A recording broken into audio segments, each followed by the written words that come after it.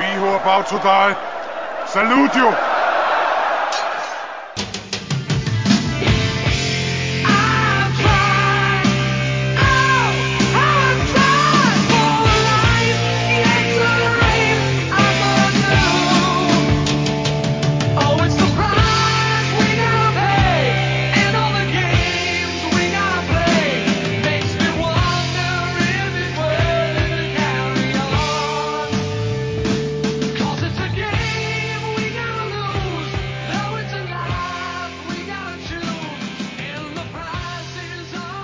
It's Monday in America, and you know what that means. It's time for us to break down yet another episode, issue-sode, whatever you want to call it, of Strike Force Morituri. It is Morituri Monday with Chris and Chris. How you doing this week, Chris? I got a call recently this morning from Lady Gaga, and she was begging me to say, could you please join the One World concert? And we said, yes, we will provide Morituri Mondays, episode 16, as part of this whole campaign. So this is what we're doing. We're an essential service, and we're here for you. Speaking of essential services, we left off our recruit update last time on a bit of a cliffhanger, a bit of yes. nebulous cliffhanger. Before we get into the nonsense, how about you set us straight on exactly where our recruits stand at the very moment? Well, certainly. They are at ground zero where recruits Med, Dreamscape, Splinter Red, Force Field, and Lockshot find themselves united inside a cleverly concealed Morituri Garden training center. Now, they've gone back there, so with a little bit of help from new interdimensional recruit, Splinter Red, he altered reality to actually trap the Horde army and that false Red Watch in what they thought was Morituri Labs, which they assumed contains the power source that caused the Morituri powers, which they thought was the Star Brand. And of course, an interesting caveat as well, it also contained their deceased leader, Thunderfist, who they had all intentions of reviving, and which they did with the help of one of our own recruits at basically gunpoint. But anyway, now, our team basically has them trapped right now, so they're all locked inside the garden, nice and neat. Now, as our team looks on, they're fully aware that they are together in this despite not even be formally introduced. I mean, half of these people didn't even know they existed. At the time this whole outbreak happened, they were in different parts of the building. They didn't get to meet each other. But right now they basically understand that, hey, we're together against this monstrous Horde. So right now the Horde has their backs against the wall, and Splinter Red right now is actually using his powers for the first time. And he's projecting things. He's actually altering or splintering reality to project things that aren't there, which confuses our enemies. And he actually, while they're confused, he levels the front line with his massive concussion cannon. So he's blowing away people left and right where they're dealing with inanimate objects they don't even understand. Lockshot himself engages with faux evil Herald, launching eye blasts at him. Now, Herald, of course, faux Herald, fake Hordian Herald, is actually redirecting them, but he takes one in the shoulder, and he's actually injured, and as his army is just dropping like flies all around him. Now, Dreamscape, he uses some of his extra powers. He creates inanimate, dreamlike distractions all around, redirecting the Horde to shoot at these objects they don't even know, they don't even really exist. Now, our odds improve even further for our heroes, as the Garden, which is now the embodiment of our former commander, Beth Neon, her essence basically lives inside the Garden, and it's creating all kinds of vine-like barriers, entangles waves of the Horde troopers into hallways with vines and obstacles, and, basically blocking them in and crushing them as their screams roar out throughout the entire complex. The Hordian troopers begin to run away, but it's basically the entire area is completely concealed and they're at the Garden's mercy. So the security systems are eliminating any way to escape and just blasting them off left and right. Now, Herald, he repels the vines. This is the faux Herald. He's able to repel the vines and moves in on Dreamscape. He tosses them up against a wall, actually using a deflective blast from Lockshot. So he's using their own powers against them. He engages Lockshot. Now, both of these guys lock horns. They're basically locking up like in wrestling. Physical combat. Force Field, on the other hand, decides to protect Dreamscape, who just took a tumble against a wall, and Med while all this is happening. Now, Splinter Red has opened up, with his cannon, a direct line to the revived Hordian commander. He's got him right in his crosshairs, as this savage alien commander who's basically stepping forward to come after Splinter Red, stepping on the dead bodies of his own people. And I mean, there's blood all over the garden, dead bodies all over the place. The putrid stench of Hordian blood is all around them.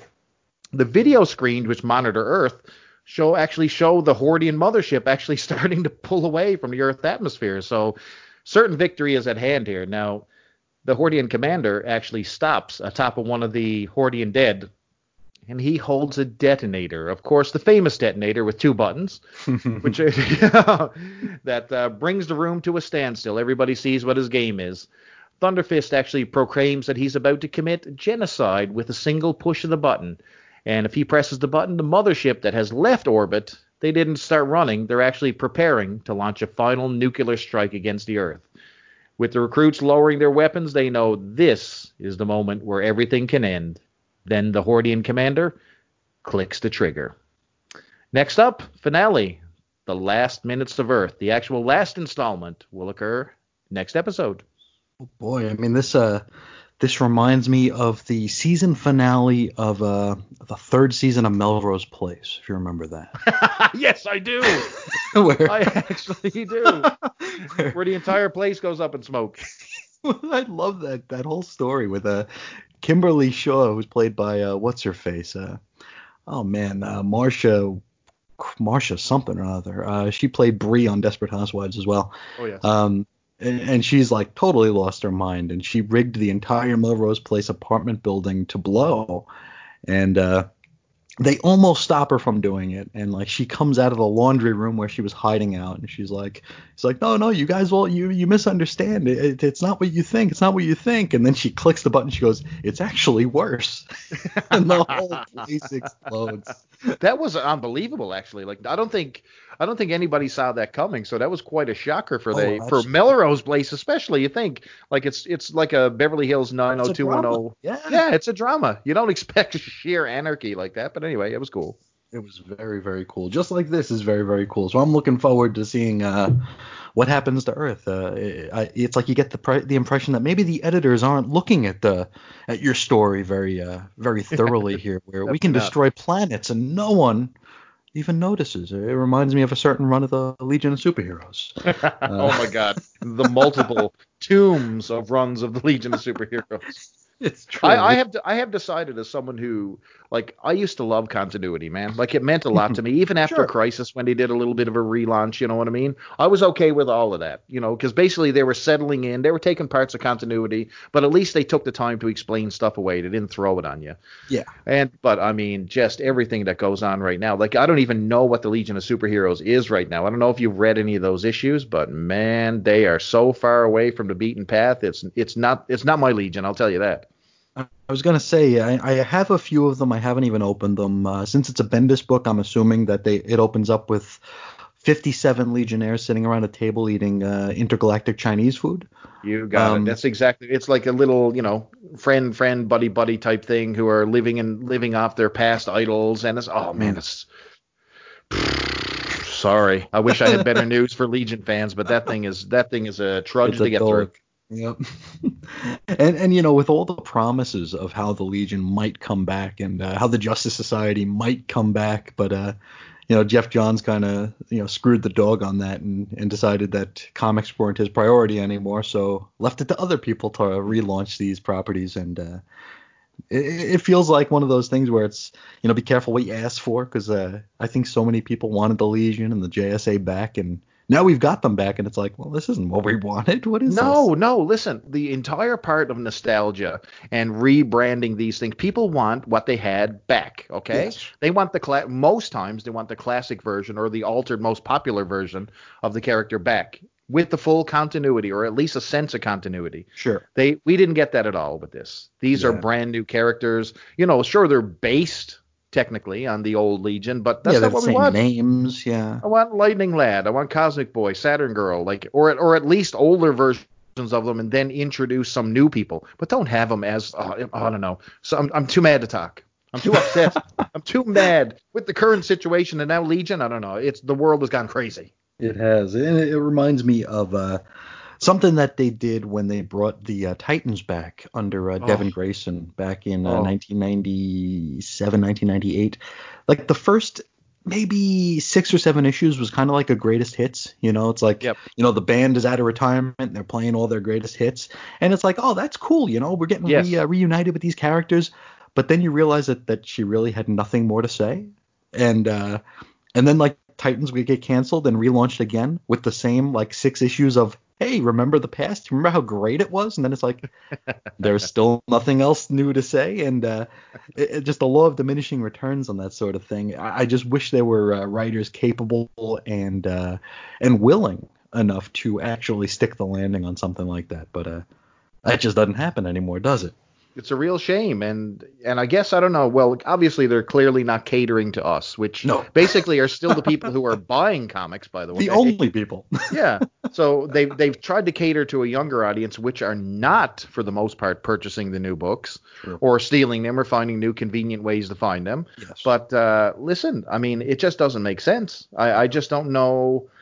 I think someone would really, really win a fan base over if they just, when they reset a deck, they brought it back to its roots, man, like actual legit roots.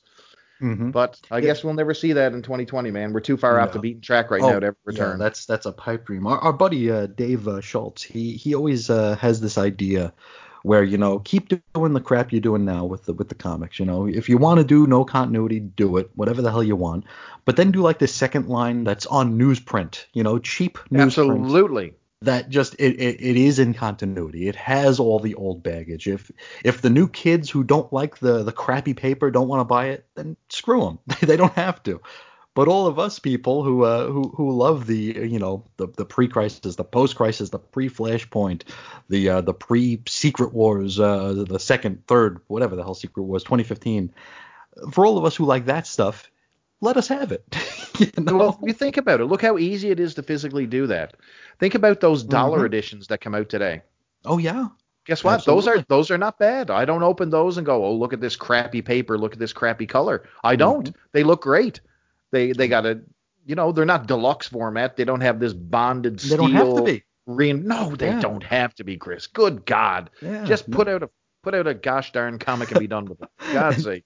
And some of those are the only things worth buying these days anymore. I know. I feel like giving Jim Shooter a machine gun and tell him to go seize Marvel. Just go take it, but liberate that company.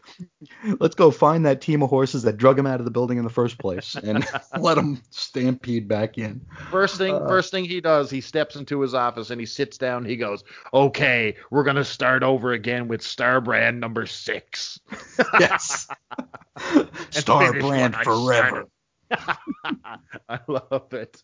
Anyway, I think we got an actual comic book to talk about here. We do. We actually do. An issue of Strikeforce Moratorium, in fact. The 16th issue, in fact, with a cover date of March 1988. Our story is called Grudge Match, written by Peter B. Gillis with pencils by Will Spertasio. It's true. Inks by Scott Williams, letters Phil Felix, colors Max Scheele, edits Carl Potts, who we're going to learn a whole lot much more about later on this episode. Yes, the big Mr. Potts, be ready. Yes, Mr. Potts is going to be on blast of some sort. The cheese is Tom DeFalco. Cover price $1 US, $1.25 can, and 40p UK. Can, as in we can charge those people an extra 25 cents. That's what they're basically saying there. Yeah, we can. Meanwhile, the 40p people are going, ugh. Going to like arcades back in the 90s and stuff, and you'd go to like the change machine where you'd put $1 in and you get quarters. Yep. Every once in a while, or actually pretty often, growing up in New York, you'd get Canadian coins back. And they had no value. Nobody wanted them. The only way you'd get rid of them is if you like tried to sneak them into like a roll of quarters, like one of those wrapped paper roll of quarters. That's the only way you could get rid of them, because if you gave them to someone at a store, they're like, I don't want this. Like, our poor currency, our poor diminished currency. What a shame. It is. Now, this issue hit the stands on November 3rd, 1987. That comes to us from Mike'sAmazingWorld.com. Now, our cover stinks. It's another stinker. On it, a hordeman punches another hordeman. I literally had to look to see if this ever even really happened inside the book itself. I didn't recall it. So when you talked about the cover and how bad it was, I said, man, I got to go back and take a look at this. And I was like, I don't recall this being in a comic, and I actually had to thumb through, and sure enough, it actually happened, somewhat, Yeah. in a couple panels. Yeah, but yeah, this is a really rough cover.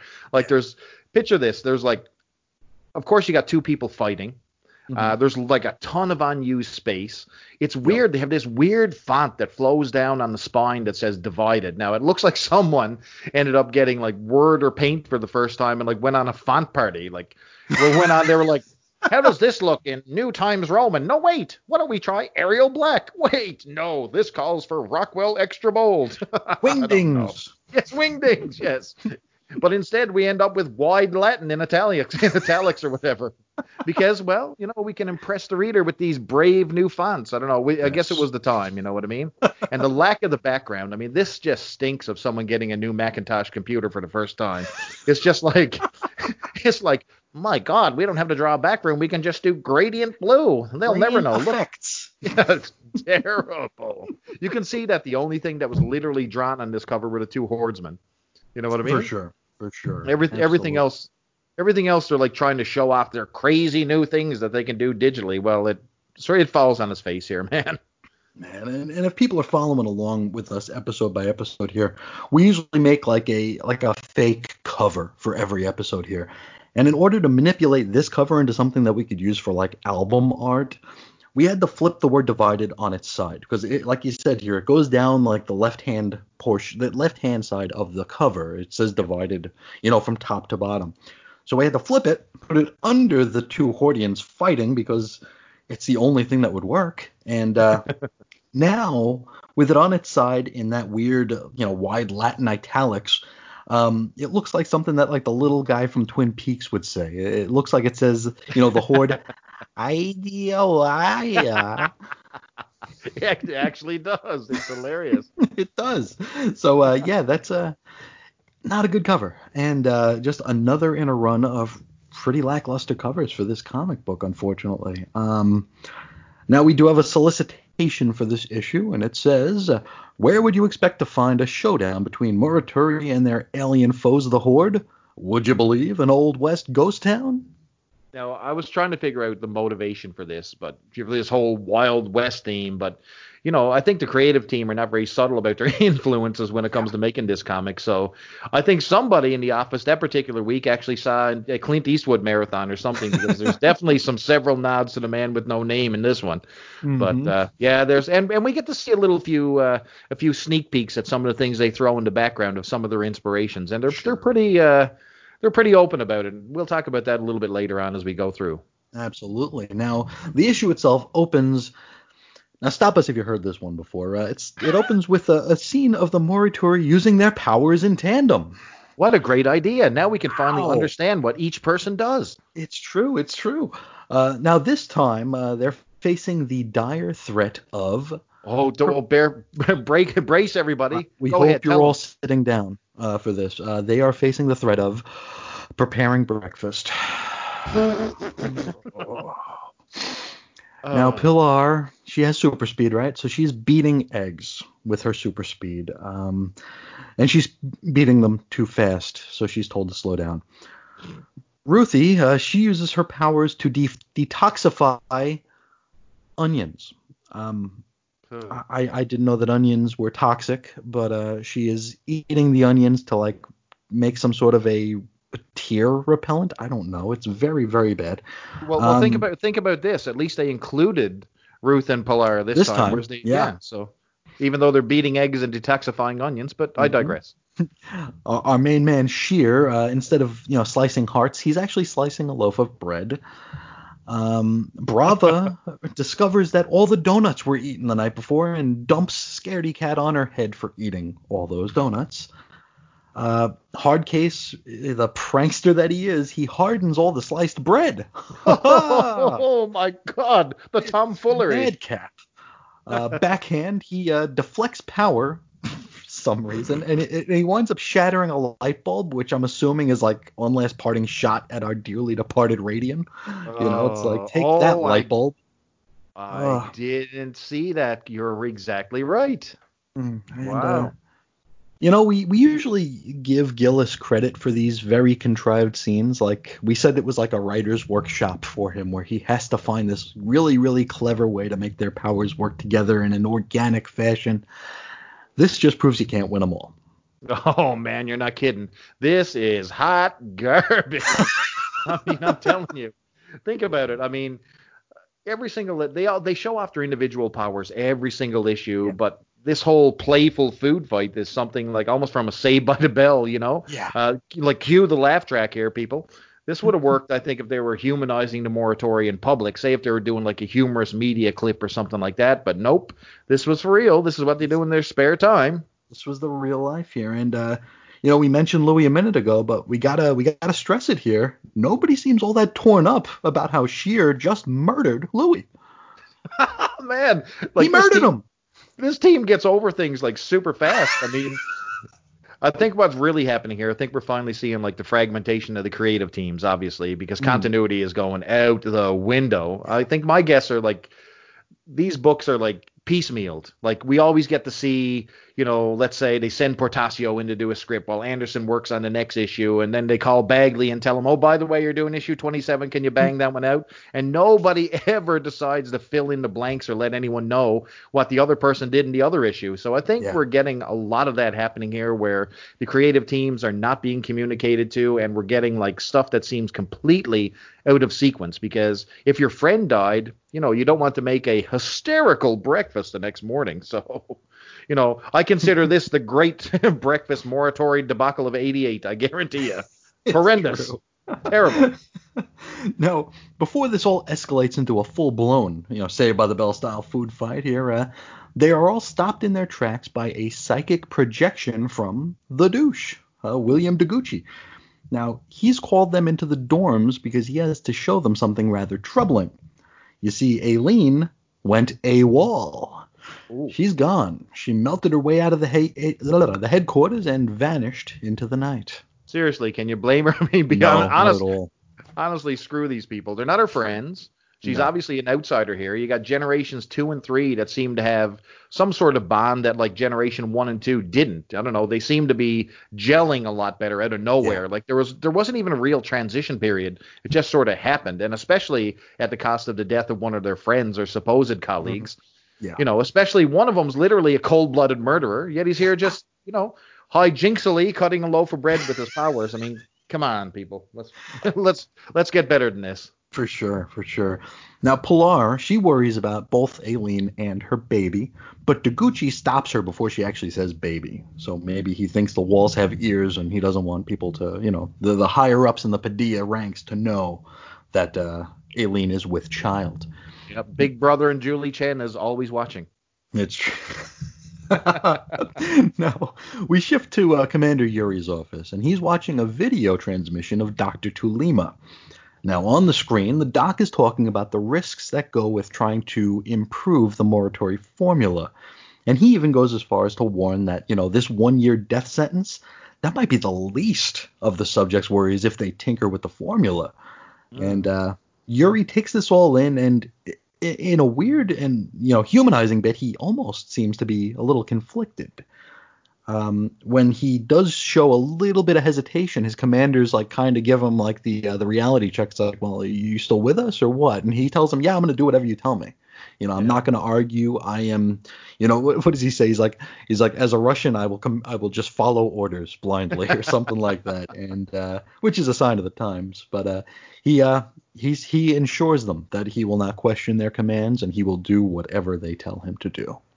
Yeah, he's definitely no Beth Neon, I'll tell you that. Yuri is his own man. He doesn't have the emotional investment in the kids either, like Beth Neon did, because Beth seemed to really, really care about this entire team and took a personal investment. He is just literally cashing a check on Thursday, you know what I mean? He's a company guy. He's not going to buck the system. He's not going to do anything over and above. He's like John Laurinaitis to Beth Neon's Vince Russo. That's how I would compare them. So, glad they came back to the upper brasses movement on the Morituri developments, because that seemed to be a little bit of a gaping plot hole for the idea, making an army. Remember they were plotting to make an army of adepts. Yes.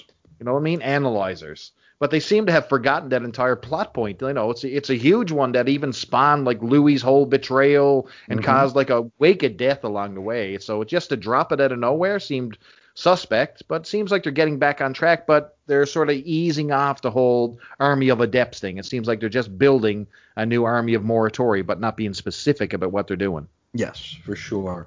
Now, from here, we head into space and we check in with the Horde.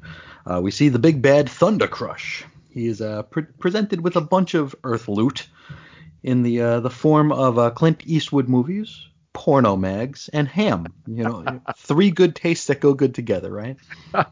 So it's funny how timely it is with the whole ham thing. They actually note that it's the actual Smithfield company who's, you know, the company who basically has the world's biggest pork production, you know, in the entire world. That's all over the news in current times. But, you know, it just hit me sort of weird. I won't get into that right now. But it's also the tip of the hat and the giveaway that, you know, someone in Marvel's creative is like a Western or a Clint Eastwood fan. Yes. And now as for Playboy being porn, I think they're VHS tapes because they seem to be volumes. Yes. And he's got them like volume 20 on upwards, right? So I guess he's trying to give, you know, Mr. Thunderfist or Thunder Dick or whatever they're called them, you know, trying to keep him occupied for a while with these dirty VHS tapes. But man, just wait till they discover real porn. You're never going to see the Horde again. All those tentacles be popping out of their bellies, hard as a rock, I tell you. You know, they'll be like, hey, what's this glass coffee table for? Oh. People stuck to the wall, the whole nine. They're going to go all Rock and Roll Express on them. That's what I'll tell you. Ricky and Robert had a passion for glass coffee tables. You may want to look that up. Oh, or don't. Yeah, or don't.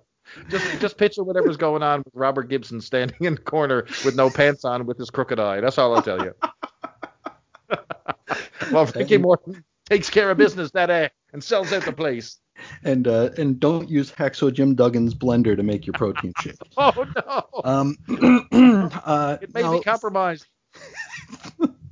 Thunder Crush here, he calls for the gentle inquirer to be put before him.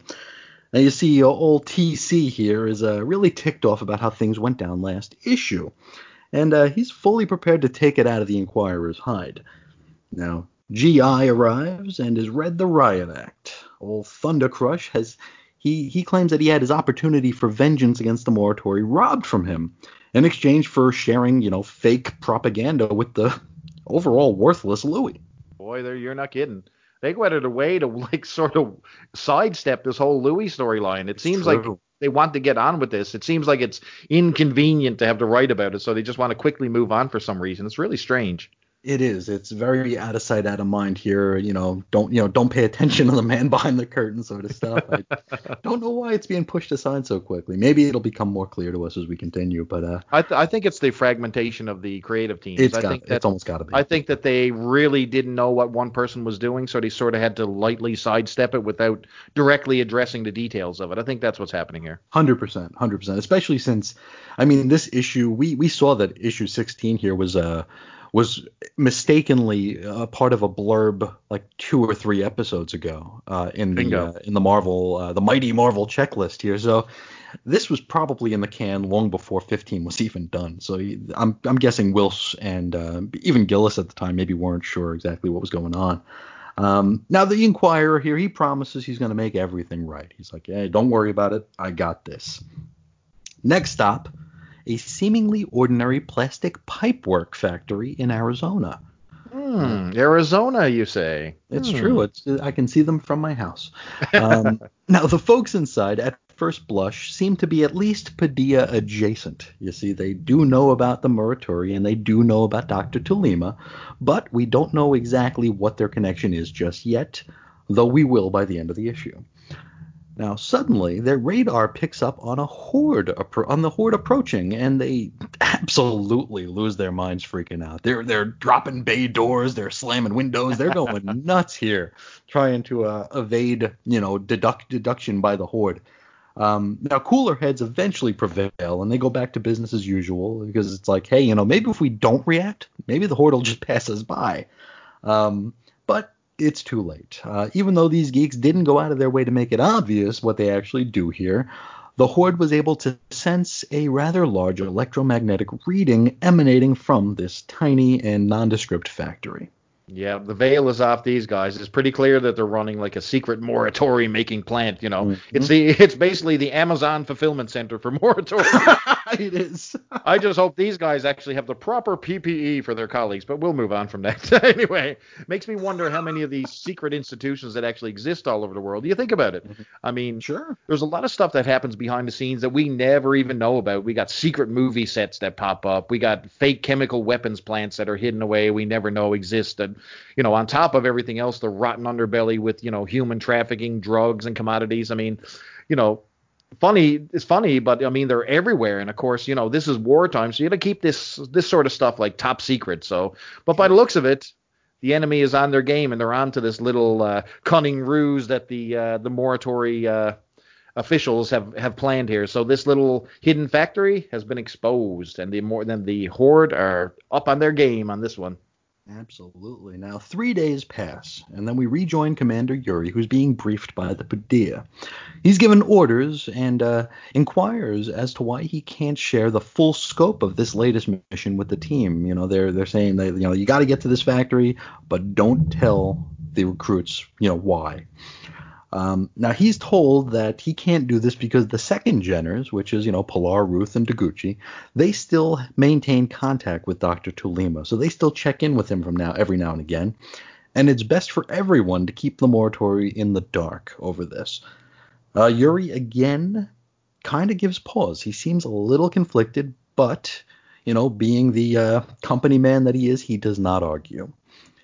He heads into the next room and informs the team that they've got a mission to go on, and they're actually rather excited for it. Now think about last issue. Again, we got like another tonal shift completely here, because last week the team were like downtrodden and completely disengaged. And, I even commented that, just the joy of being a Moratori, hero seemed to be snuffed out. But this book starts out of the gate almost like a TGIF sitcom where, the gang find out they're, what hijinks they're going to get into at the mall, or the secrets found in the school newspaper. You know what I mean? It's just this what weird. Happens when Will Deguchi doesn't follow up on the chain letter he got? Exactly. Either way, as a reader, I'm glad they're excited again. Don't get me wrong. I don't like the whole disengaged team. It's always good to see that they're excited to get out in combat, because you can really feel that. You know what I mean? But Sure. Boy, Louis' death is just like scraped into the garbage with leftovers from dinner here. I mean, usually you think about every death that they had in this series. So usually after every death story, the next issue is traditionally you see the team mourning, where they're coming to grips with the loss of their friend, right? Not this time. Nope. It's breakfast time at the Waffle House with the Keaton family. Jesus. Now, do you think? I mean, it's like I'd love to check in with some of the creative team here and see if this was written like the Marvel way, where all Will Spartacio got was like a brief outline. He did all the pencils and then sent it back to Gillis to script here, because, I mean, this is a very, very different book tonally, this issue. The darkness isn't there where it really should be. We've had Louis with us for a year and a half at this point, just about, and now he's gone, and nobody seems to care in the slightest. So Not at all. I wonder if this was done the Marvel way, or if this was done from full script. From all appearances here, it definitely looks like the Marvel method at play here. But I think that the creative teams were alerted. They just said, "Hey, check the blurb in the Mighty Marvel checklist. That's your story. Go." Do it. All I know is the number. Okay. Now, we learn here that the plastics factory in Arizona has had a Horde craft hovering over it for over 48 hours at this point. And anybody who dared approach or exit the location was incinerated from on high. Also, it looks like the Horde has set up a whole lot of cameras all over the place, hoping to A, lure the Moratori, and B, kill them on film. So rubbing some salt in the wounds here, and maybe putting a little bit more of the fright into the common Earthian here, Hardcase, who we don't know a whole lot about at this point. We find out he was a West Point cadet here, and he gives a little bit of a scowl upon getting this, and he's like, I'm not really sure about this mission. And Yuri he inquires as to why. He's like, what's the problem with it? Hardcase says that, hey, first of all, this isn't a game. Second of all, the last time we ran in with the Super Hordians, it didn't end so well for us. Exactly. These guys are on the front lines, like battling the Hordians. You know what I mean? Mm-hmm. You got Yuri, who's basically, he's isolating at home. He's painting pictures on windows and doing celebrity concerts. He's doing all this stuff while all these kids are out there getting murdered, basically, by the Horde. But he's like, hey, what's the problem here? Just go out and fight the Super Hordes. Come on. Sure. They got all the tentacles. It's great. Now, hard case. Pulsating purple tentacles, throbbing. Now, Hardcase demands to know what's so important about this plastics factory, but Yuri is he's mum. He's like, nope, I'm not telling you, can't do it. Sheer gets all ticked off, and starts clapping back. Yuri still seems a little bit conflicted, but he just gives them the old, orders is orders, treatment. Don't question your superiors. You do what you're told. That's part of your deal. It's not yours to wonder why. It's just yours to do and die. Collect your paycheck. People get to work. That's it. Our man Deguchi, of all people, is the one who finally steps up and says, "Screw it. We're going on this mission. We're gonna grind their bones to dust. We're gonna do this." And we're soon gonna find out why he's so gung ho. Well, actually, we'll find out why right now. You remember how Deguchi's powers of projection were acting a little weird last issue here? He was able to sense things as well as transmit things here. So that projection power isn't the only card he's got up his sleeve here. He can also psychically sense things, like he did with Sheer holding onto the runaway train last issue.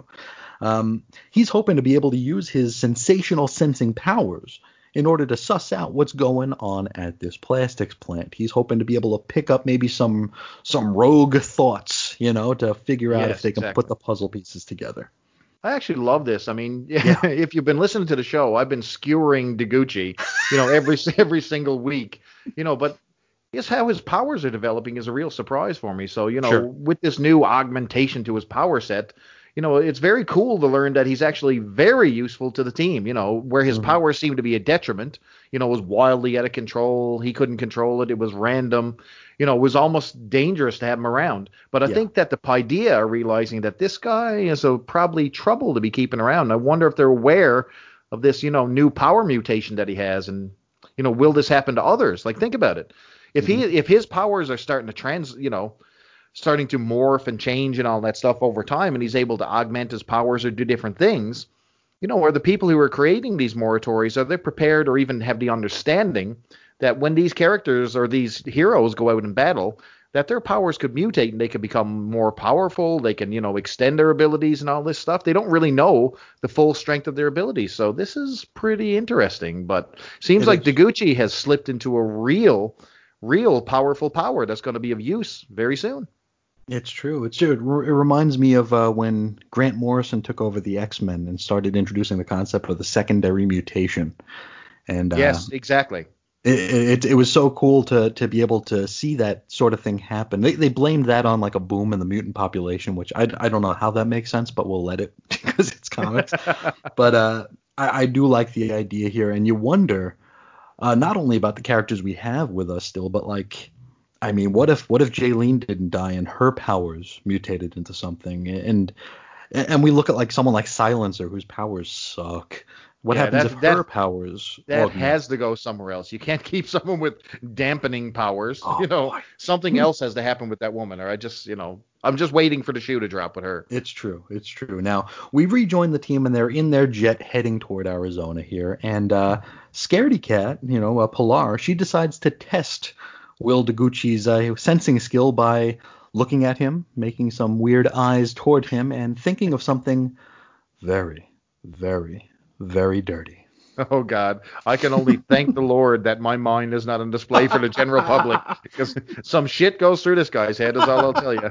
But anyway, I think the douche has a thing for Scaredy Cat, and I think it's kind of cool. Let's think about it. With the exception of Aileen, no one really screws in this book, let's be honest. Is that weird? Like, you think about it. Are the men given, like, saltpeter to control themselves around the ladies? I don't know.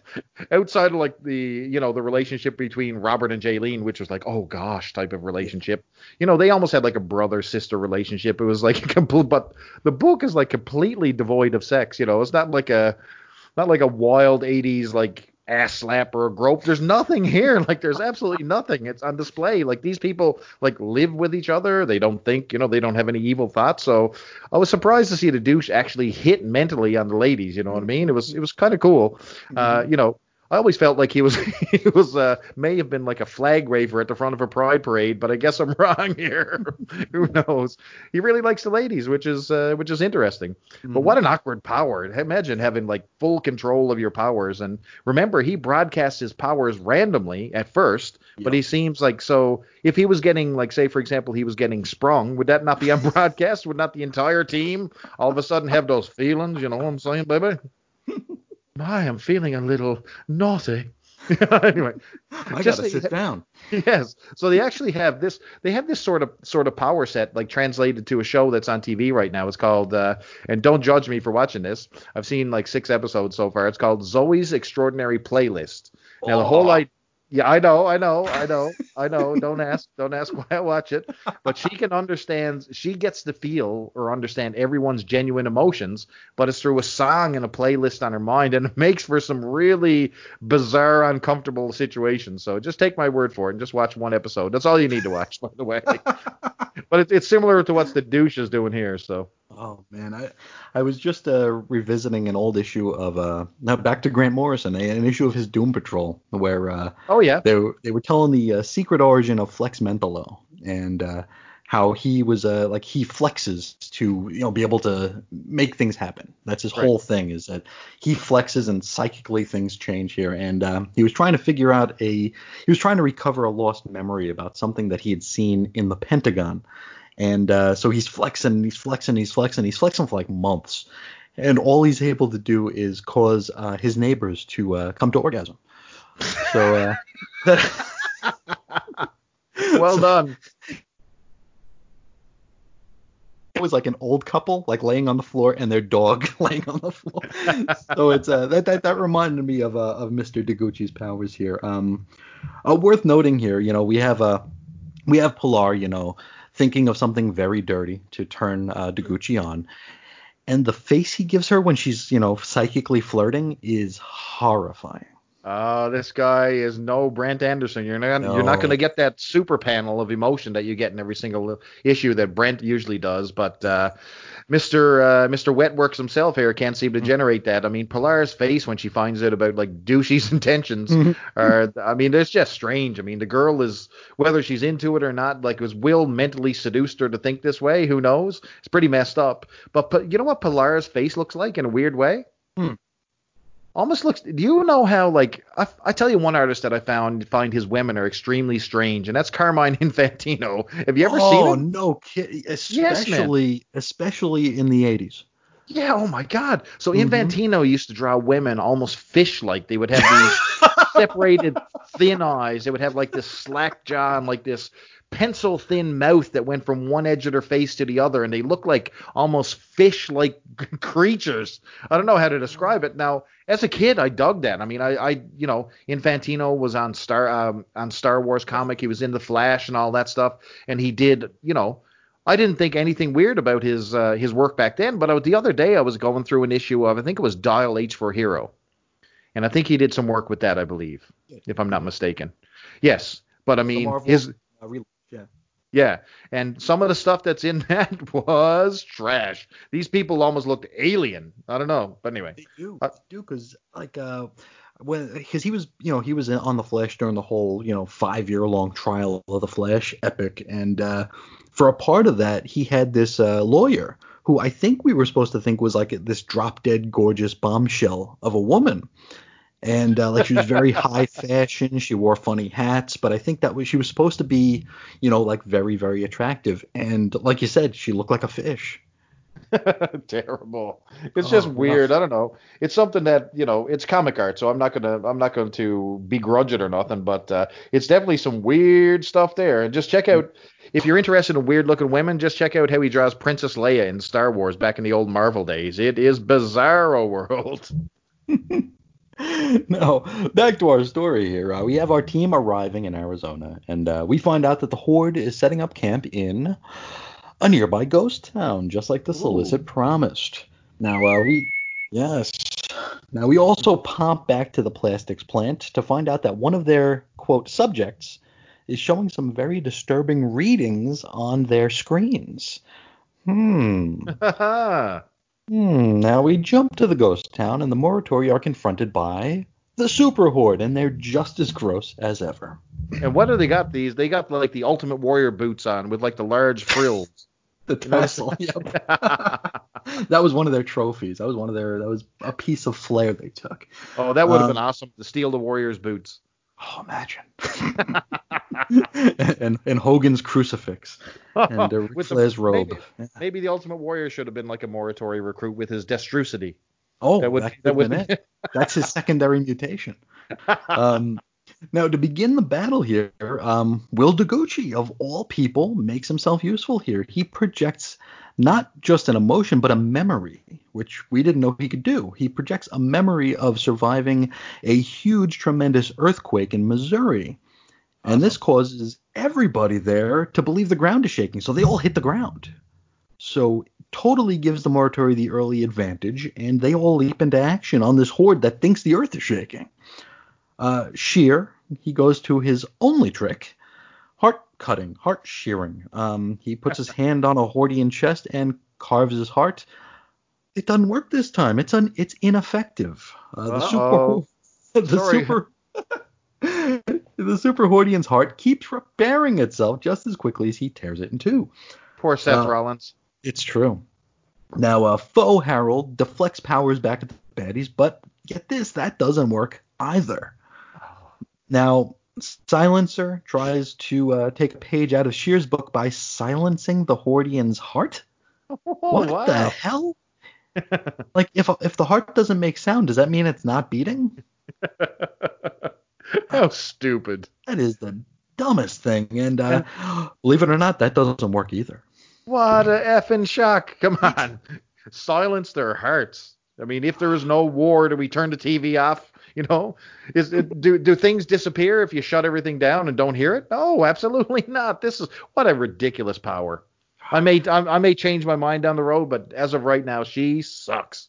It's not great. It's there's like in child development, there's like the theory of permanence, where like if you put something under a towel, like does the child think it's still there, or do they think it disappeared?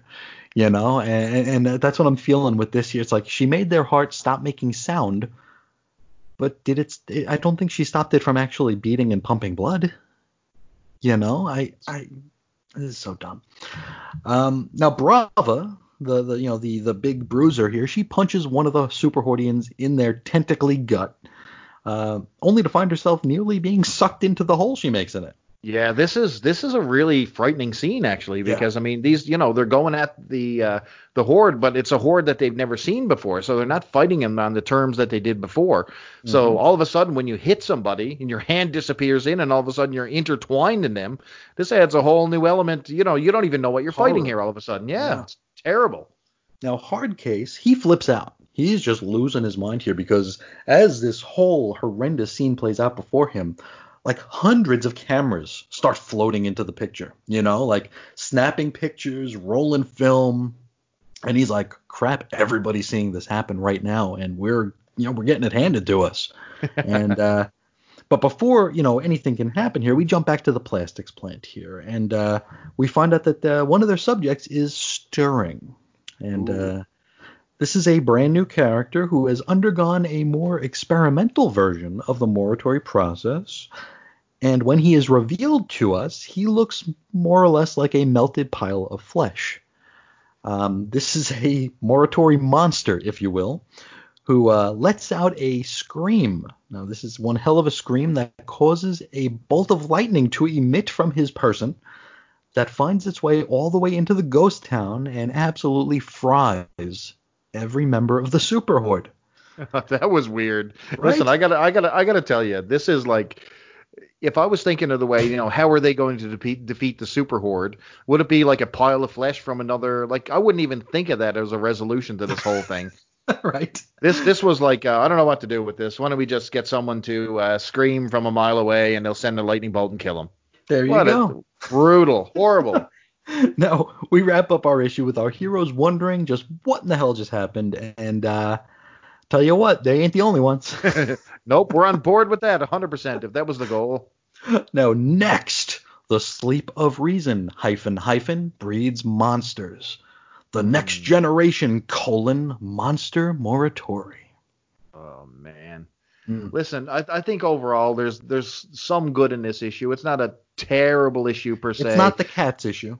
No, it's definitely not that, but there are a lot of huge gaping wounds and holes. It's just, you can tell it's a filler issue, and they sort of went off track. There's a massive tonal shift. Transition. Yeah.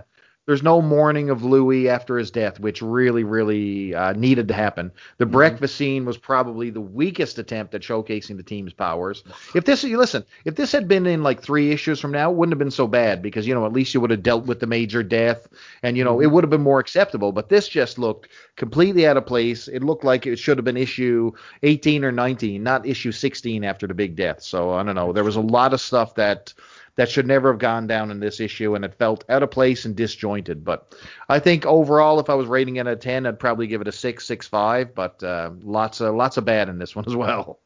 I would say it's the second weakest issue we've read so far. The Cats one, I mean, that's the king for the moment. That is the gold standard of crap. That is the golden turd. That is Strikeforce Moratorium in the Mad Dog Ward. That's what that is.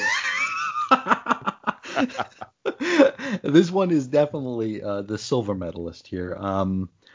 This is and I'm going to reflect on another book again here. What, like you said here, there was no mourning for Louis, which sucks. It reminded me of when Havoc died at the end of X Factor, and it took like 3 years for his brother, Cyclops, to even mention that. Oh yeah, my brother died a while ago. Do you think about it? I mean, X-Men is probably the most guilty out of every single Marvel franchise of doing this. You talk about a disjointed series. Mm-hmm. They were, if you read especially the gap between Claremont to Claremont, which of course you may have heard of that, Chris. I might have. Yeah, you might have read a couple of those issues, but that was just plagued with fill-in issues all over the place. You'd have an arc going on, lots of stories, and then you'd have this issue that just focused on a single character, just occupy time, and it just went right off the rails. But it's exactly what we see here with different creative teams taking breaks, people dropping in, dropping out. It's just a mess sometimes. Yeah, and another thing that didn't get any follow-up was Aileen. She vanished. And they mentioned it in 2 panels. It's oh yeah, she's gone. Oops, she has a baby too. Well, okay, that's it. Nobody mentioned her ever again. So this actually makes this issue the first issue without anybody from Gen 1 showing up.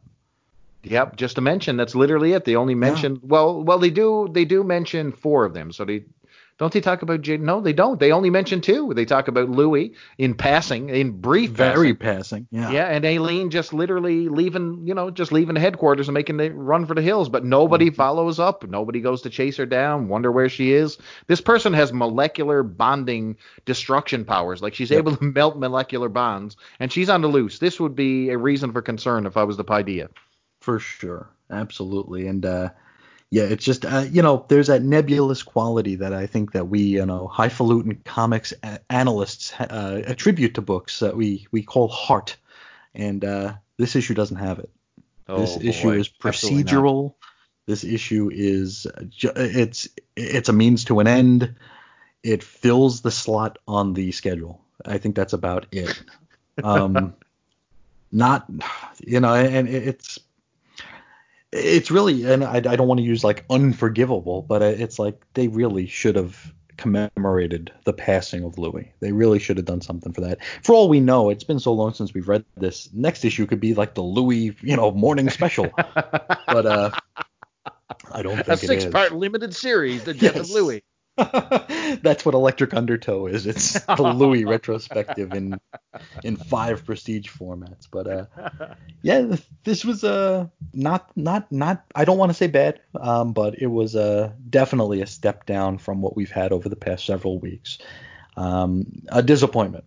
I think that's probably a safe way to put it. But that's our story. But it ain't the end of the book because believe it or not, this book came with a letters page. What? What's it called? What's the name of the letters page? It's like strike mail or something. Yeah, I think it is Mail strike. That's it. Which is pretty timely. It's pretty cool. Yeah. And we're going to just read little bits here. We're not going to read every letter. We're just going to read basically we're going to sum up the main theme from a few of the letters here. Before we get in there, why don't we remind our listeners now that this is going to be the first? Is it first or second letters page we've had? This is the second or third, maybe? Second or third? Yeah. Okay, second or third letters page. Now, just take a look at how we begin our letters page. Now, if you're struggling to get letters and you want to promote this book and you really want to get the fan base off to a running start, hit them with the letter number 1, Chris. Oh, boy. Now, these letters are covering Strikeforce Morituri issues like 6 through 10-ish. Kind of, sort of. From the references they make, there is no hard and fast, this is regarding this book, this issue, this month, because I think these might have been the only letters they've gotten in the past several months. But our first one comes from Kevin, and he, right off the bat, says he's bored of the series routine. Oh, great. That's a way to start the letters column, isn't it? That's a ringing endorsement. He's like, this is the same story every month. I don't like it. It's boring. And then he wonders why Jaylene wasn't able to use her own analytical powers to discover a cure for the military process herself. I mean, Kevin's got a point there. Let's be quite honest. She could have an understanding of what was actually killing her and at least tried to stop it or tell somebody, you know. Instead, she let herself. I think basically what it was, she let herself go after the death of her friend Robert, and I actually feel that is the actual reason because they did have that bond. Robert went down swinging as he always did, you know, marathon. Really, you know, they had a real bond, and when he died, they didn't get into it, and they should have. You know, they should have made a point of giving a reason why she's just given up. It wasn't, you know. She just lost the will to live. Yeah. Yeah. But they should have attributed it to something. You know, could have been the death of her friend and all that stuff, and she had no need to go on. I don't know. It was just weird. But that's what I took from it. Yeah, but I love this idea, though, because this could have been a bubbling subplot where, like, maybe Jaylene was trying to figure out a cure. Like, oh, I think I have an idea. But she dies before she finishes. Yeah. That would have been such a tragic thing to see happen. And if they ever go back to Jaylene's recordings, do you remember that Jaylene actually downloaded a whole bunch of Hordian dialogue? So she took like basically all their secrets and downloaded it into her memories, or downloaded into, what did she download it into? It was like this that vid disk or like a little like machine of some sort, right? Yeah, it was like, I don't know, she brought in, I don't know if it was like shells or something, and they recorded. That's right. Yeah, that's right. And Dia said they couldn't analyze them or something. They were too far out of their range. But they still have that information, so that should bubble up somewhere down the road, or that's a wasted plot point. Like, why did you kill her? Absolutely. Now, our second letter comes from Bruce, and another ringing endorsement. He hates the lettering used for the Horde. Jesus. What a start to this letters page. We hate this book. It stinks. The lettering. And it's boring. My God. Man, someone's got some mad hate for this book. But, you know, it's funny because the Hordian lettering actually changes from issue to issue. It seems like they do it, and then they lighten it up a little bit so it's more legible, and then they just drop it all together. It's like some issues they don't even bother. It's really weird. The scene between Thunder Crush and the Inquirer, it comes and goes during that one scene this issue. That's what I mean. There are balloons that look normal from a Hordian. It's weird. I think even the letterer just gave up. He's like, who cares? No one's reading this book. Yeah. Our third letter comes from Chad, and his main purpose of writing is to tell us that he loves Robert and Jaylene. Well, we did too, Chad. It's, it's probably the best relationship in the entire series. Probably, it's multi-layered too. I mean, they're sort of a couple, and, they're a couple in faith, or they're just a couple in just colleagues, who build trust in each other. And they're like a brother and sister who protect one another. So it's probably the best relationship we've had in this entire book. And as you know, nobody screws in this book anyway. So that's as good as it gets. Now we'll skip the fourth letter because there's really nothing important in there. But we'll go to the fifth letter from Gary. And he wonders if the Cats chapter, which we all love so much, might be some sort of a reference to Alf.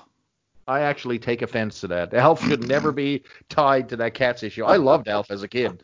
I grew up loving it. Hey, Sure. and I've already told you that I You played were Alf. Alf. Yes, Yeah. I was literally Alf, so I have investment in this. So I love Alf. I think it's actually good. Now the Cats issue, it just blows. But I'll tell you what, if Gordon Shumway was in this issue, it would have made it much better. Think about it, like the Horde is known for collecting all these trinkets and collections and VHS tapes and whatever, you know what I mean? It would have been awesome to see him like have like as a throwaway gag have like Alf in a cage in the background somewhere. It would have been awesome. Didn't one of them have an Alf pin? Oh, it may have, but it would have been think cool to have at least a Mel Actually, the Mackey. living Melmacian, yes. Maybe it would have been Skip or Rhonda. That's his wife, right? Or girlfriend? Yeah, his girlfriend, yeah. Awesome. Now, letter 6 comes from Duncan. And again, these are referring to old issues here. And he makes quite a prescient suggestion. He says, what might happen if the Moritori became pregnant? I think that Peter Gellis actually stole this from Duncan. He's like, I don't know what to write about. I don't know what to write about. Comic-Con is canceled. I've given up my will to live. What can I write about? Hey, I know. Duncan says that, hey, what about a Moritori that became pregnant? We'll go with that.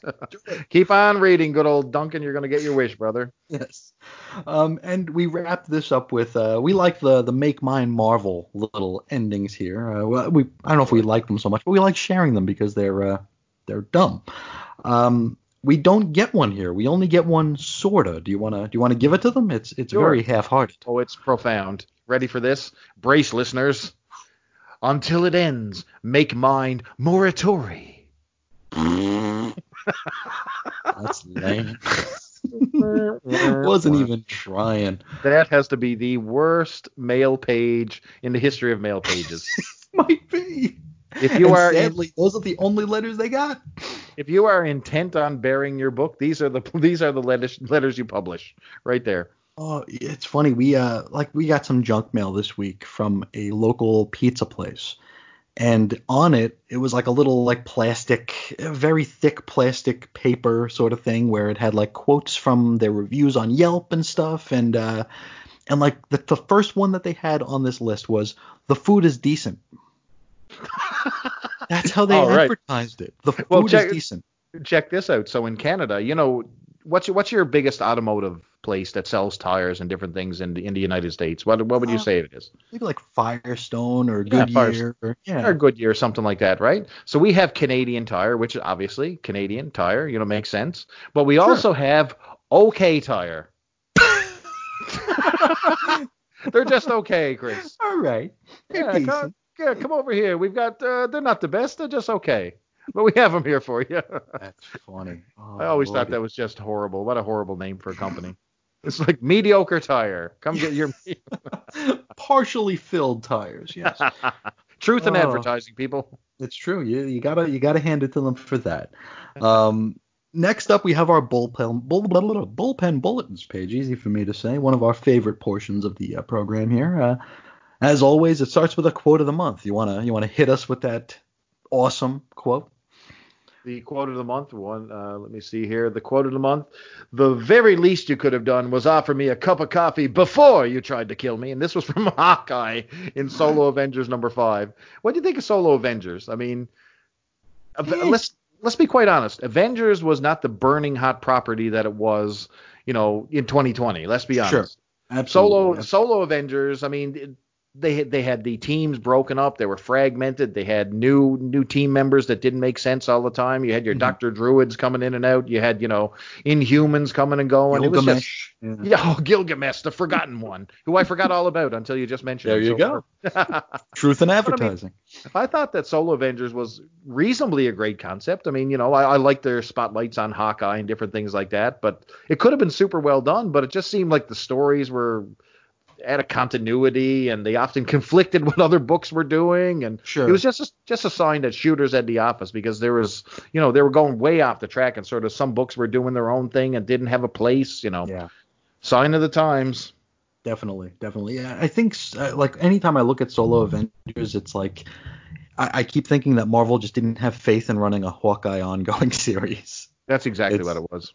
it's like, oh, we have, the Avengers as a property. It was, a little bit weak then, but we'll just put that name on there and it'll work. I don't even remember who was writing the Avengers at this point. I don't know was either. Yeah, because I think was Englehart still on West Coast? Maybe I don't know. think so. At this point in '88, possibly. Okay. But yeah, that was our quote of the month, which goes to show that there were not very many good quotes this month. And onto the news. We have our first item. Jack Kirby turns 70. Ah. Wow, look at Marvel celebrating the life of Jack Kirby. It makes me anxious. I wonder what they'll do for his centennial birthday. Oh, boy, we can wait. Yeah, exactly. It's funny. Listen, Jack Kirby is one of those characters, and I know sometimes that I crap on his current day work, but I mean, you gotta give him credit. Kirby and Lee literally built the comic universe that we live in right now. Let's be quite honest with you. There's no ifs, ands, or buts about it. These guys built the foundation, and everything else flowed from there. I mean, Strikeforce Morituri itself could have easily been a Lee Kirby book. It had all the classic elements, the humanistic elements, the super team and the bombastic horde, and it's got all the elements. So I think yes. Oh, just can you imagine Jack Kirby drawing Hordian Tech? Oh, for sure. It would have been. It would have been amazing. Now, the women would have looked like crap as they normally do, but it wouldn't be any worse than Will Sportasio or Mark Bagley. I'll tell you that.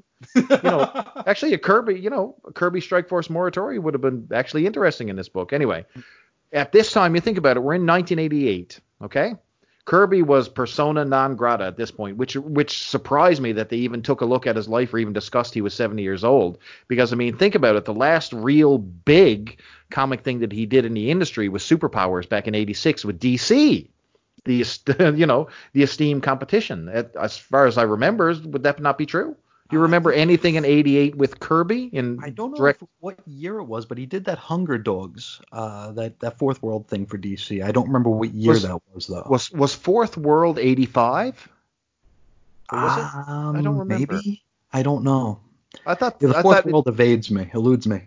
We'll have to take a look at that after. Yeah. But anyway, either way, he was persona non grata. I read some books about, Marvel at the time, and, he was not doing a hell of a lot at this thing. And he was sort of like the butt of jokes in the Marvel office and being dismissed. And like nobody, they thought of his work as just being antiquated and outdated. And, when he finished up with Superpowers with DC or with the Hunger, what is it? What was Hunger Dogs? Yeah, the Hunger Dogs for the New God stuff, correct? Yeah. Mm-hmm. Yeah. So I don't think he did a hell of a lot after that, like mainstream work, until Topps came around and he started, farming out some of his brands there in the 90s. But, Stan Lee and himself were almost in the same boat, to be quite honest with you, because Stan Lee was a little bit of an outcast at this point as well. Mm-hmm. The joke was that he was in Hollywood, hunting making down movies. Yeah, hunting down movie deals. But really he was, not on the outs with the company, but he was sort of taking a step back, and he was just sort of a ceremonial role at this point. Yeah, and Ditko, the emeritus. Yeah, the chairman emeritus. Yeah. Yes, and same with Ditko. He was sort of a casualty as well. Now, they had him doing like some speedball stuff and things of that nature, but they really didn't let him touch anything canon whatsoever. So it seems like a kick in the pants to the people who brought the creative teams where they were to this point. It's true. And here they are with just a throwaway line. Jack Kirby turned 70. I feel like smacking someone in the face for that. And what was it? I guess his 100th birthday would have been in 2018, so a couple of years ago. Yep.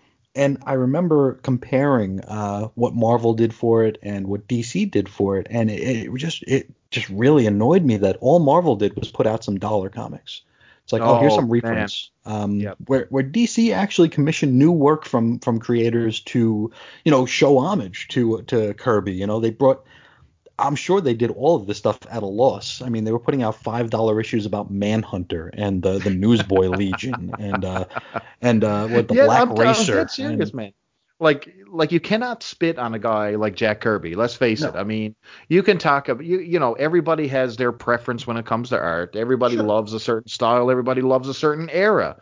But when it comes to who literally started this whole, not started the genre, but, made it mainstream and made it what it is, Jack Kirby is a founding father. And I mean, Marvel dismissing him and just outcasting him like that is one of the worst parts about Marvel 80s. I guarantee you that it disgusts me to a point. And it feels here like, if you remember the Fantastic Four anniversary issue where it had like just like 100 characters on this cover. I think John Byrne drew it. And famously, he drew Stanley and Jack Kirby in the corner, but Jim Shooter, who was like in the middle of a lawsuit with Kirby at the time, had him remove Kirby. And this like became like the big like, Shooter's a jerk. He hates Kirby. He's not going to help Kirby. When, failing to take into account that Kirby was suing Marvel, Yes. and yes. What do you do? It's like, okay, so Kirby is staking claim to these characters here. Are we really going to draw him into a cover as a creator of all these characters? That's evidence one. That's evidence A. It's like, well, why did you draw him in here if he doesn't own the characters? Yeah, you should have avoided the whole project at all if you couldn't do it. Exactly. You know what I mean? So it was very strategic from a Shooter standpoint to remove him from the cover, just at a litigation sense, and Shooter went on record. Marvel's assets. Jim Shooter went on record. He doesn't dislike Jack Kirby. No, not at all. Not at all. And I think he actually went out of his way to try to get him his originals back, or Absolutely. some of his originals. So this feels kind of pointed. The fact that they are giving Kirby a little bit of credence here. I don't know if this is just a way to show, the everyman, the every fan, that it's like, okay, well, this is the DeFalco era, and we're not going to dismiss Kirby the way Shooter did. Boo! You keep your era, turkey. That's just me talking out my ass, but that just feels like the timing is very weird. Our next news item, more editorial turnover and turmoil. Ooh. Yes, we learned that assistant editor Rosemary McCormick, who this is the first time I've ever heard of her, she has quit comics in order to become a school teacher. Ooh. Yeah. Bye, Rosemary. Yeah. Now, she was the assistant to previous Profile All-Star Bob Budiansky, and she will be replaced by the incoming Dwayne McDuffie. There you go. Yeah. News item, Mark Gruenwald gets a little bit of mainstream attention. Now, his controversial Captain America storyline is mentioned in the Washington Post magazine and is discussed on NPR's All Things Considered, the radio program. And I think that is a sure sign that absolutely nothing else was going on the planet Earth. There was no current situation to talk about then. Nothing. No, instead we had Mark Gruenwald stories. Nothing pops a rating like Mark Gruenwald stories. I will tell you that, sir. It's like Captain America quit being Captain America again.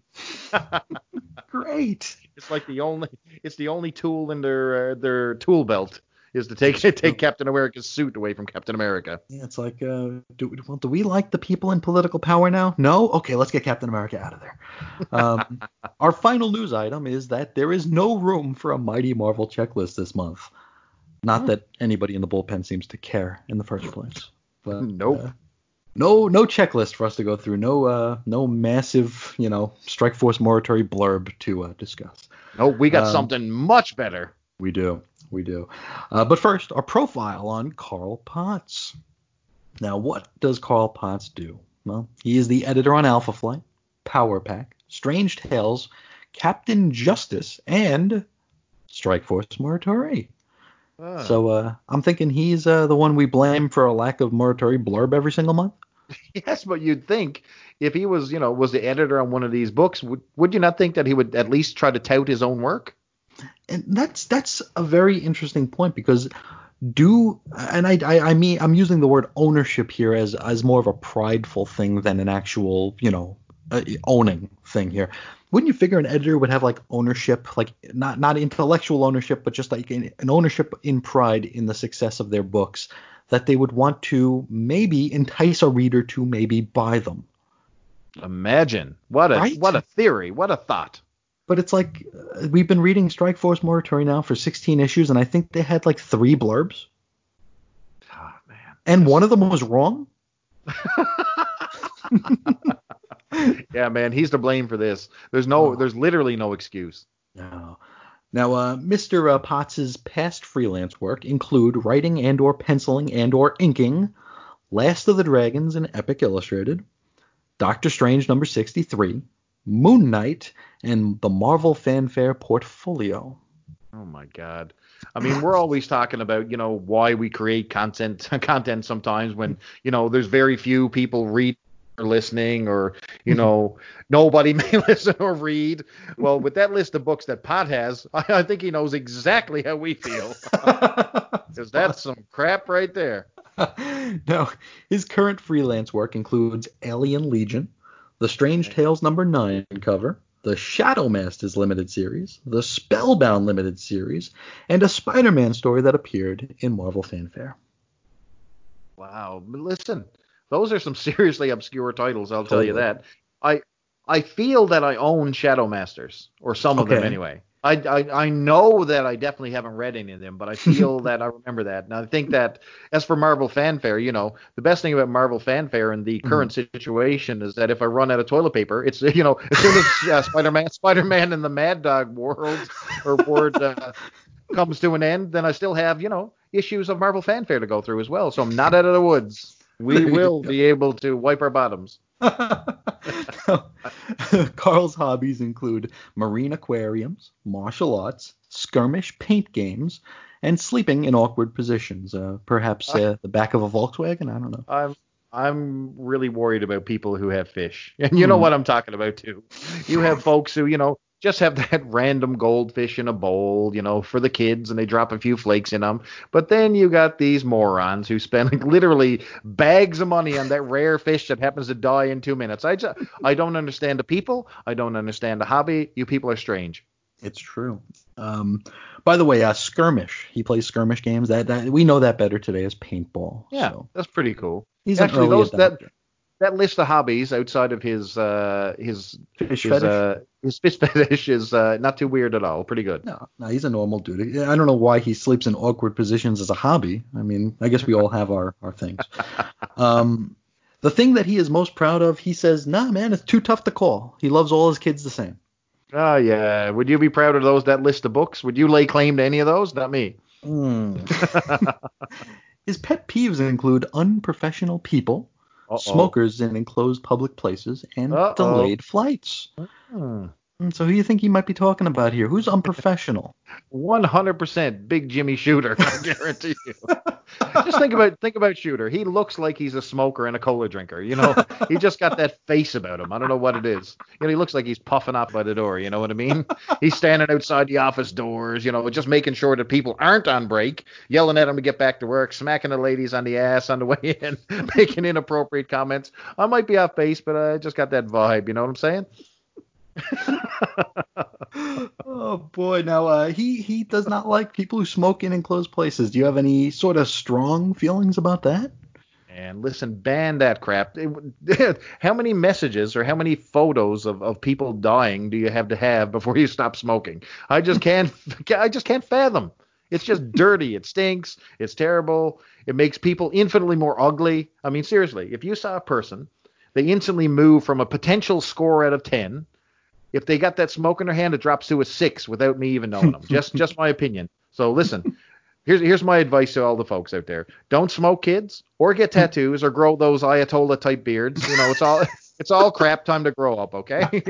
The only thing worse, in my opinion, is like posting these comic flipping videos and being a general ass and posting my $5 pickup comic posts on Twitter. That's not aimed at anyone, by the way. Move on. It's funny. Out here, it was probably, maybe like 12, 13 years ago, they actually put the smoking ban on the ballot so we could vote on it.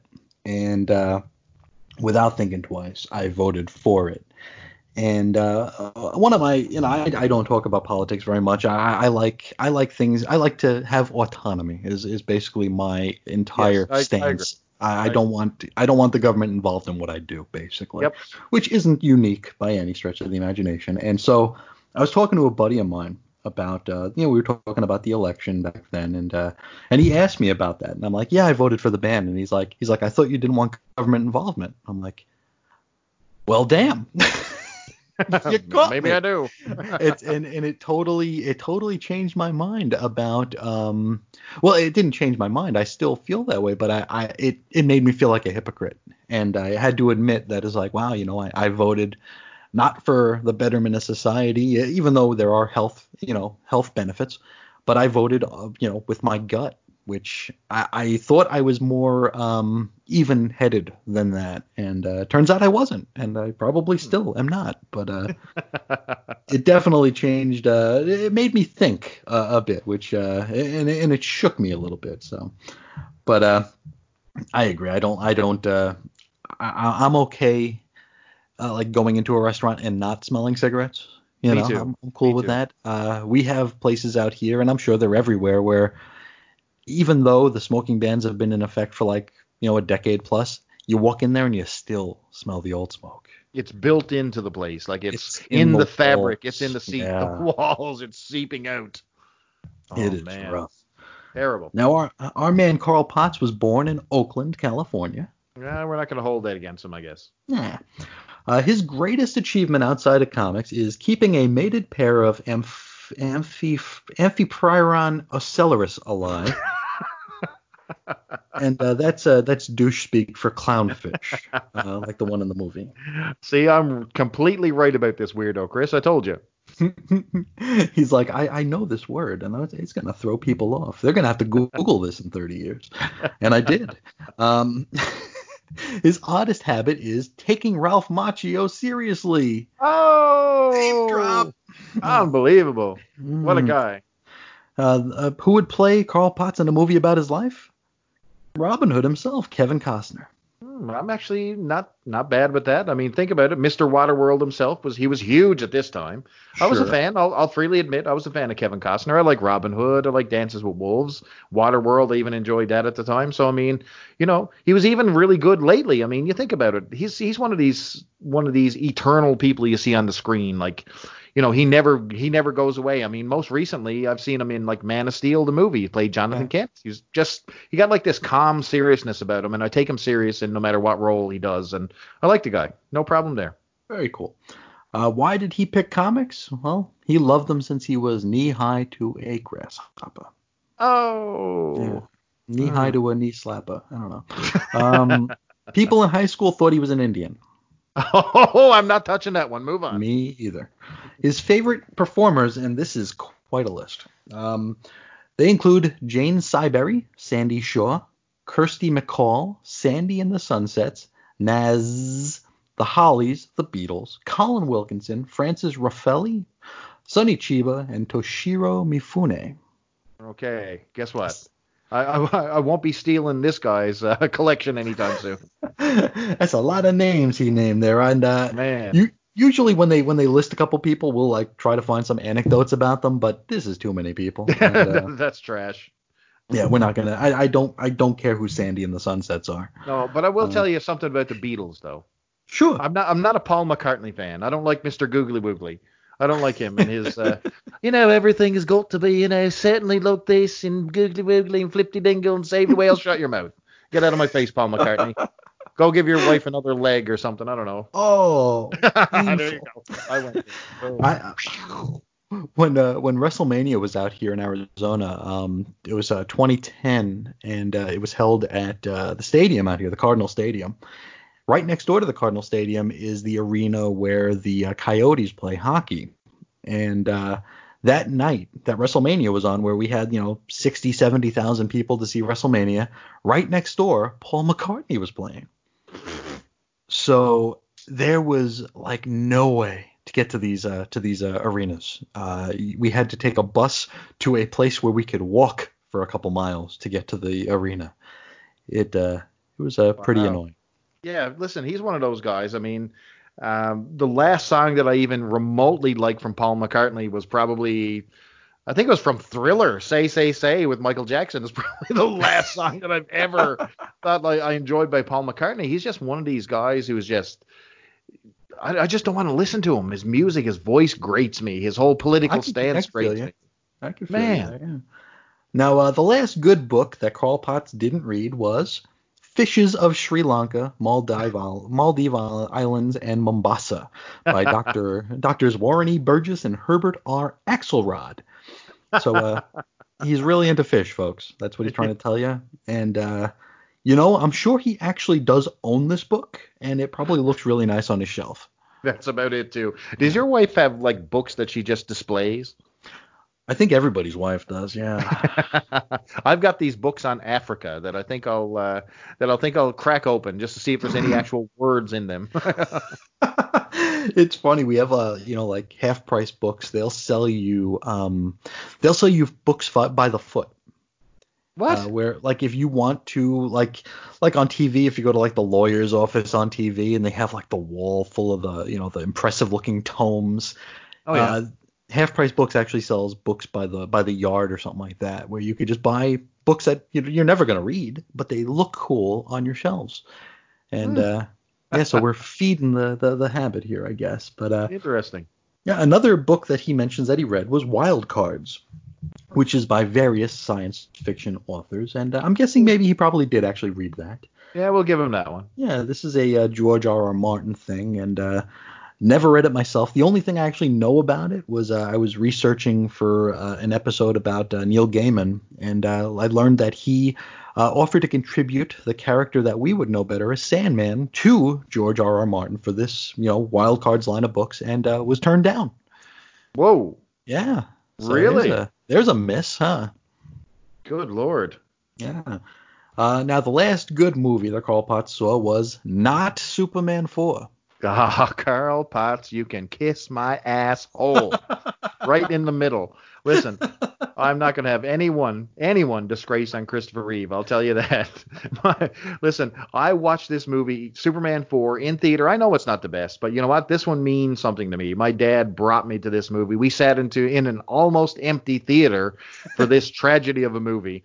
But you know what? Every time someone brings up Superman 4, it's just like, you know what? Just give this one a pass, will you? I had some of the best moments of my life here with my dad sharing popcorn and having a good time watching the screen. And, the content was not important, but just the memory of it. So, Carl Potts, you can do exactly what I just told you. Right on the rim, brother. Right on the rim. No, his biggest influences were, of course, Stan Lee, Steve Ditko, and Akira Kurosawa. You're not really allowed to mention Kirby except for one little blurb, but Ditko was still allowed to be discussed somewhat. He was still kind of lounging around the office. Was he? Yeah. He was busy speedballing and squirrel girling at this point. I think that was like a personal favor. I think he was pretty well out of the industry at that point. He had done some work with Rom, but I think that was. Yeah, but then they brought him back as like a personal favor. I don't know if it was to DeFalco or who it was, but somebody brought him back and gave him that speedball thing. But I don't think they had, like Strikeforce Morituri, they had no intention of keeping Steve Ditko around the office. And not only that, he made an ass of himself anyway. He was the type of guy who would never show up. He'd come out of nowhere and drop off like a stack of like completed artwork. It didn't matter. You know what I mean? Yeah. So, both ends were not doing themselves any favors, but it's a real shame. Anyway, Steve Ditko gets a mention. That's a good thing all the time. There you go. There you go. Carl Potts' greatest unfulfilled ambition is to write and draw a regular series for a sustained run. Well, the trick to that is stop getting these duds. None of these books that he even had a survival chance out of the gate. Come on. I mean, the only chance he had was Solo Avengers. Let's be quite honest. Now, the worst part of his job is late freelancers. Interesting. Any guesses who he might be talking about? No idea. But maybe every single one of them since Jim Shooter left? Maybe? That is Ding dong, the witch is dead, but we ain't getting scripts anymore? You're dead on. When nobody's looking, Carl Potts cracks his back. I can help you with that, brother, for making fun of Christopher Reeve. And what the people ought to know about him is that he considers himself to be the luckiest man on the face of the earth for being where he is. So one thing about these questions, they're so dumb. I couldn't imagine anybody asking anybody these questions. I couldn't imagine, like, if you were like talking to like say 9 different people like over the course of like 10 hours, would you ever ask them these stupid questions? Definitely not. I mean, what a bad idea that would be. That would never be a thing. That is death. Claremont to Claremont episode 2 is coming soon on a different note altogether. You'd never put that in there, would you? No, never. These are silly questions. Nobody's interested in this. Now, Mighty Marvel Checklist, of course, there isn't one. But instead, we have the real origin of the Wolf Pack written by Ann Nocenti. Oh, yes. Do we care? Nope. No, we don't. We did actually read this, and in fairness, she actually spends a couple hundred words saying absolutely nothing. What a shock. If you had to distill this into a sentence, you couldn't, because there's nothing here. Poor Anne. Yeah, it's not good. Now, we also have a little ad at the bottom here telling us to look for the spectacular new Spider-Man balloon and the mighty Marvel Universe float in this year's Macy's Thanksgiving Day Parade. Boy, November. you're really reaching for content here if this is what you put in your bullpen bulletins page. Mm-hmm. And there's a picture of Wolverine there for some reason. Yeah, with Arthur Adams Wolverine, which is Yeah. amazing, by the way. Yeah, it's like I don't think there's gonna be a Wolverine float, but or maybe there's gonna be a dude in a Wolverine costume on that float. We gotta see if we can dig up the footage. I know there are some Thanksgiving parades on YouTube. We'll maybe see if we can find it. But that's our bullpen bulletins, and all we have left are our ads. And the first one is for the TSR Marvel role-playing games. Any memories of these? Well, I didn't actually get the Marvel ones. Now I've seen them around, and I've seen them around quite recently, actually, in different states of distress, we'll say. But here's the ones that I did have. So obviously, I had Batman the role-playing game. Mm-hmm. I had Robotech the role-playing game, and I had, of course, Dungeons and Dragons. And the only problem that I had was actually finding someone to play with me. You know what I mean? I actually managed to get a couple people to actually play Batman and D&D with me a couple times. I've almost even joined a D&D society back in my university days, but of course my university came to an end, and poof. Well, that saved me from a lot of trouble anyway, because when I looked at these bunch of rejects that were in that room anyway, I feared for my life that one of these clerics, that 10th class cleric, was going to come after me and cast a spell on my ass and turn me into a frog. I don't know. Anyway, they were some dredges of the earth, those folks were. But actually finding people to play with these things were hard. And when I played Batman, I gave up right away because the person I was playing with did not have a clue about comics. They were making up these stupid storylines, and you basically got to be the dungeon master, to guide your characters through a storyline. Basically, that's what it is. So they give you a storyline, and you guide your characters through the misadventures. So if they enter a hallway, you describe what's in the hallway and what they're encountering and all that type of stuff. And these people were deadpan. It was like, say, for example, Batman met the Joker. Okay. So they would go, I throw my batarang at the Joker and kill him dead. You're like, no, you can't do that. You actually have to have a battle. We have to roll the dice. Yeah, we have to roll the dice. You're like, well, that's stupid. I'm like, well, that's the game. Well, I don't want to play. You're like, oh my God. Okay, forget it. Joker's dead. Yes, you win. Game over. Oh man. Great detectiving. I would sometimes grab these from the library when I saw them growing up. They were cool. Basically just to look at the pictures and to see what they were about. I never played them. Never had, anybody who would want to play with me. Never really could sit still long enough to figure out how to play it. But I do remember just grabbing them out of the library because they were like the only comics things that I could find that were, Garfield books. And Garfield books. Love them. Oh, Garfield at Large and all those. I lived off those for my school book orders. But you're right. But some of these role-playing games, they actually had a lot of knowledge or little background on power sets, origins. Absolutely. And, they had a lot of stuff that you would never commonly find inside the pages of a comic. You'd have to go to a Who's Who or like a Marvel Universe book to even find out some of this stuff. But they added some extra detail to characters you didn't even know exist. Sometimes they just went off on their own and just created stuff. Yeah. But, no, I thought they were really cool. All these books were cool. Yeah, and in recent years, I've been actually picking them up anytime I see them at a used bookstore because they're usually, like you mentioned, in various forms of distress and use, and just way, way, way used.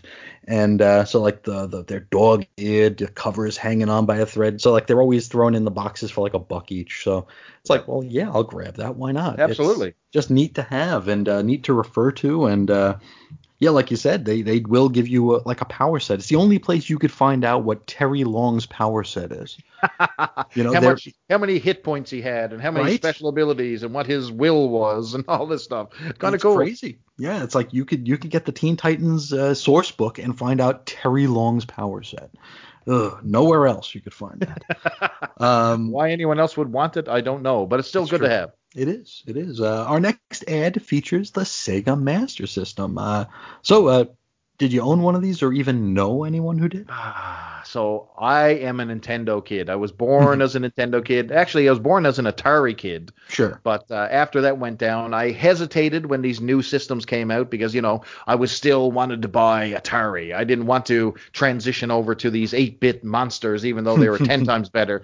You know what I mean? I went and bought the Atari 5200 just to try to stay current. But, I got overwhelmed. Anyway, I did not have the Sega Master System. I actually had a Nintendo, just a basic Nintendo. Sure. But I knew my friend. So my friend, who I mentioned before, his name was Kaiman, who was published in the Archie comics and all. Yeah.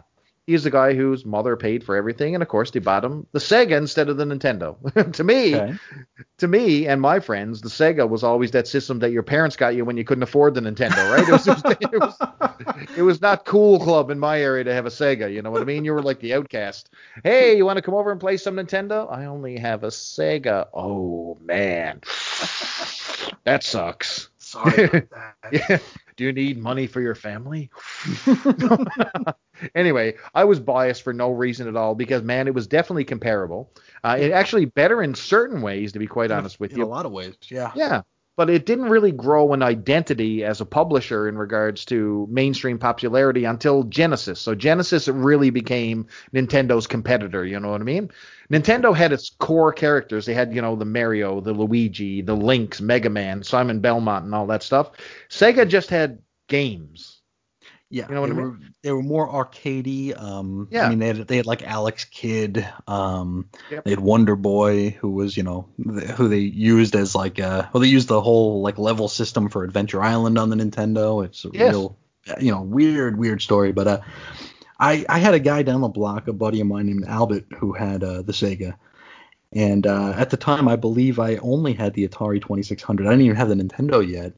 And he invited me over to play it, and the one thing that really stuck out to me, and this just tells you that I was like a weirdo even back in the day, was the fact that the games came in these like plastic clamshells, Yes. Oh yeah. And they looked really cool on a bookshelf. Where, if you had the Atari, what you had was a box of cartridges. Yep. If you had a Nintendo, what you had was a box full of cartridges. But if you had the Sega Master System, you had something that looked so cool on a bookshelf. Man, they did. Yeah. They had the basic. They almost had like a white case, and it had like a computer grid. Yeah, like a blue grid background in the background. And then he would have, so if it was like, for example, Outrun, for example, it would have like the car driving into the sunset. You know what I mean? But they were always cool. They did. They looked great for display. Mm-hmm. Yeah, like the front covers looked ridiculous. I mean, there's a wrestling game where like the guy, it's like a headless man giving a headlock to himself. Some of them you question the artists and totally. Yeah, what drugs they were on, or if they were only paid like in pennies or pesos or something.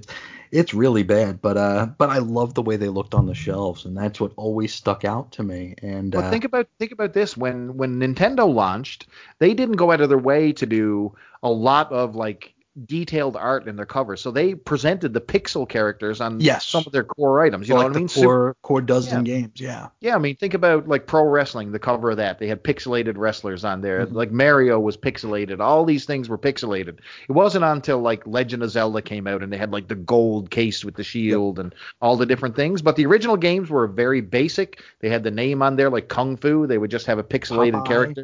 Yeah, you know what I mean? Really basic. So when you saw the Sega games and they're in these white clamshells with like detailed cover art, man, you're like, man, I'm missing out here, I feel. Yeah. But I didn't want to admit it at the time because I had my Nintendo, okay? You could keep your welfare Sega, sir, despite it being better in certain ways. Yeah, and I never actually owned a Master System, even to today. I have like, because you go to old record stores or bookstores or used places or thrift stores, and like there'll be like Sega games complete in the clamshell, sometimes with the like the plastic still on them for like $3 for $1. It's like, okay, I have no use for this. I'll never play it because I don't have the system to play it on, but I can't leave that behind, So, I agree. Like they're vintage now. Like they're just a piece of history, and you got to have it. For sure. Any other like Sega memories in general? So the first game I ever played for Sega, which is funny because it's also the first game I ever played for Nintendo. So the first time I ever played Nintendo was actually in a Woolco in Canada, in Ontario. So it was on Okay. display, and I played NES Pro Wrestling. And the Okay. first time I ever played Sega was at my friend's house, and he had the pro wrestling game for Sega. So that was the first time I ever played it, and it was pretty fun. Two of us could play against each other, and there was, just to be able to play wrestling that didn't look like two, square Blobs. boxes with, Yeah. like, do you remember Atari Boxing? Do you ever Oh remember that? boy, with like the big crane arms. Yeah. Yes. From So like basically, it was like a top view down, right? yes, picture a square with a head that had an extended arm with like a square on the end, and you hit each other. Yep. It was extremely basic. So, I mean, a lot of these games were basic, but it was a lot of fun because you could do different things. You could go to the top rope. You can go to the outside. You had movement. And for the first time, that was so fascinating. I loved it. And a lot of the games that I played, I don't know what you thought, but, pro wrestling, you had Outrun, which was basically, their answer to Rad Racer. You had Yeah. Space Harrier. And there were all lots of fun games, but they also had a light gun with it. You know what I mean? And it Sure. always seemed, now quote me if I'm wrong, but it always seemed to work better than Nintendo's Safari Hunt or Nintendo's version with Duck Hunt. So they had Safari Hunt. They had like Gangster Town. Both of these games were really, really fun, man, but they seemed to be more interactive, like easier to use. They were more in tune with the screen for some reason. I may be wrong. People might laugh at me and say, no, it was complete garbage, but that's how I felt as a kid. And when you're talking about games, Phantasy Star, if you ever played Okay. Phantasy Star, oh my God. So everyone talks about The Legend of Zelda and how, unbelievable that was and how definitive it was back in the day for NES.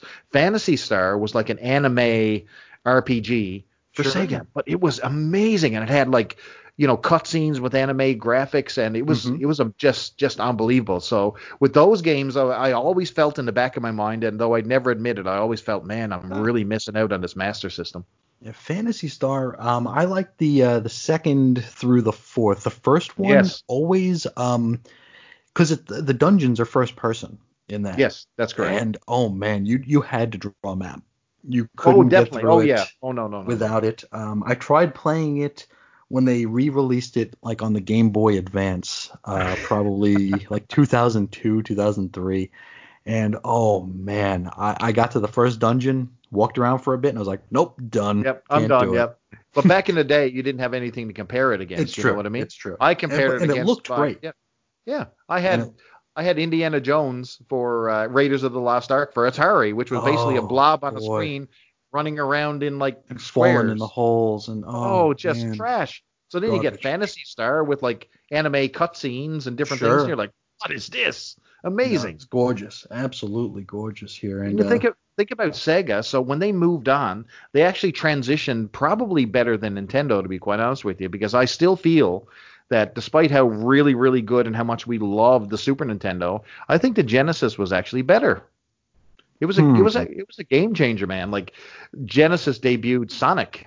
I Yep. mean, that was game changer. I remember seeing that on the screen for the first time, and like, Oh, it was wild. oh, it was just so good and it was so fast. It just felt more, you know what I mean? Even though I did never bought that at the time. I ended up getting a Genesis later on down the line, but I always felt in the back of my mind, oh my God, am I missing out here? And, some people, it wasn't a shame to put your head down and said you had a Sega with the Genesis, No, you know what I not mean? with the Genesis. And it's funny because when I graduated from elementary school in sixth grade, I was offered, we'll buy you a Genesis now, or you can wait until Christmas for the Super Nintendo because it wasn't out yet. Yeah, yeah. Being an impatient little idiot, I said I want the Genesis right now, and Uh, and it came with Altered Beast, which oh, I love that. was a port of the arcade game that I beat in about a half hour. And then I sat because I beat my only Genesis game. Oh, And that was it. And wow. then a few months later, my friends were getting their the Super Nintendo with Super Mario World, and Phew, how good was that? oh boy, and I'm sitting there with my Altered Beast that I beat every day, and it didn't matter. And I do remember the first commercial I saw for Sonic the Hedgehog, and I went to the local video store to rent it, and it was Mr. Video on Montauk Highway, or Montauk Avenue, whatever the hell they called it, Montauk Highway, I think it was. And the person behind the counter goes to the back and asks if they had Cosmic the Hedgehog, that I was looking for Cosmic the Hedgehog. He just and of wasn't course a they brand name at that point. no, and they did not have it. It was already rented out. But yeah, I did eventually get Sonic, and I eventually got a Super Nintendo and never looked at my Genesis again. But because that's where I mean, the RPGs were all there, and Oh yeah, God yes. But think about it. You talk about the deluge of Genesis games that you can get. I mean, there is a staggering amount of Genesis games that you can buy. Yeah, and a lot of them are like, third party connected. A lot of what the Super Nintendo did was a lot of, in-house stuff that they had, you know what I mean? They didn't really go outside. So when you consider sports games and different things like that, Genesis had the adult market. But there was when you're servicing kids who are our age, obviously Super Nintendo was not to be touched. Let's be clear. oh yeah, it was Right? even like their Mortal Kombat version had the blood on the Genesis, Oh, like you put the the Super blood code Nintendo in, The had Super sweat. Nintendo one. Oh my God, they had these like gray gelatinous blobs that would come out of the Yep, characters. There was no blood. sweat. I loved it. I was so good at that game, or I felt I was. Now, what about the some of the follow-ups to the Genesis here, the Saturn, the Dreamcast? How'd you Oh feel about man. those? So the Dreamcast. So Saturn, I played the Saturn and I played Virtua Fighter. Now I Okay. never ever bothered to buy any of the follow-ups at all. I never had no desire to. But the Saturn Virtua Fighter, I could not believe it. But it seemed Hmm. to seemed that they just walked away from it really early. They Like did. Yeah. they gave up on it. They aborted it. Like it was more expensive in my hometown to buy one, and it just seemed to just peter off. Like it had a very small section in the showcases when you go into stores, and like you could tell right away that it was inferior, An or afterthought. Yeah. market-wise it was inferior. I mean, Well, not yeah, that it was. because like the Dreamcast was like was competition to the PlayStation 2, which Yeah, good luck you with weren't that. gonna touch that. No, No. no, no, no. But the thing with the Dreamcast is, and I remember this vividly because I was a loss prevention officer with a large retailer, Hmm. and all of a sudden there was a spike in Dreamcast sales. Now they had dropped the console price like way, way, way down, so it was officially affordable. You could buy one at literally dirt cheap. But Yeah. why people were buying those? Because you could pirate it. You could pirate games onto a CD, put it Yep. in, and it would work. You didn't have to tinker. Like, you could play pirated games on the original PlayStation, but man, Sure. you had to do some work. You had to go through the hoops. You Yeah. had to have the lid popped up and, spin it a certain way, take a disc out, put another one in. Put There it was like upside down on its yeah, head. Yeah. it was like a lot of crazy stuff you had to do to get it to work. But this thing, you just literally downloaded a game, put it to a You disc, burn it. pop it in your Yeah. machine, and it worked. Yep. Absolutely. Absolutely. It's funny. I don't have a whole lot of appreciation for a lot of like the main like Sega lines, like Golden Axe and Streets of Rage. Nope. Like they're fun to play occasionally, but for some reason for the PlayStation 2, 3, and 4, I've bought the Sega Genesis collections over and over and over again. There you Don't go. have a Why? whole lot of interest in playing any of them, but I need to have them for some reason. I don't exactly know why. And It's just memories, man. Memories. yes, it's like every time I get psyched to play Kid Chameleon, and then I play 5 seconds of Kid Chameleon and go, wow, this sucks. But then you're And good though. You're good. Like it's you out of your get it system. out of your system. Yep.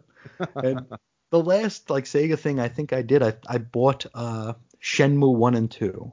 Oh wow. Uh, and I remember playing Shenmue back in the day and thinking it was like novel but boring.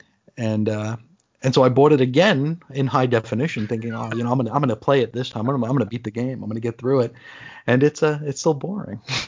Oh man, that's too bad. And you know what? I tell you what, a lot of the Nintendo games hold water a lot better than the Sega ones too. It's Because true. I can play the Nintendo Classic and the Super Nintendo Classic, and I can spend 2 or 3 hours in front of the screen before Hmm. I bail. You know what I mean? It's just a lot of nostalgia, but then I'm good for another 2 or 3 months. You know what I Yeah, mean? you Before get I it out touch of it. your system. Yeah, it's fun. Yeah, But because on the Switch, if you sign up for the online program on the oh, Nintendo so Switch, good, so you get good. the classics and stuff. That's a lot of fun.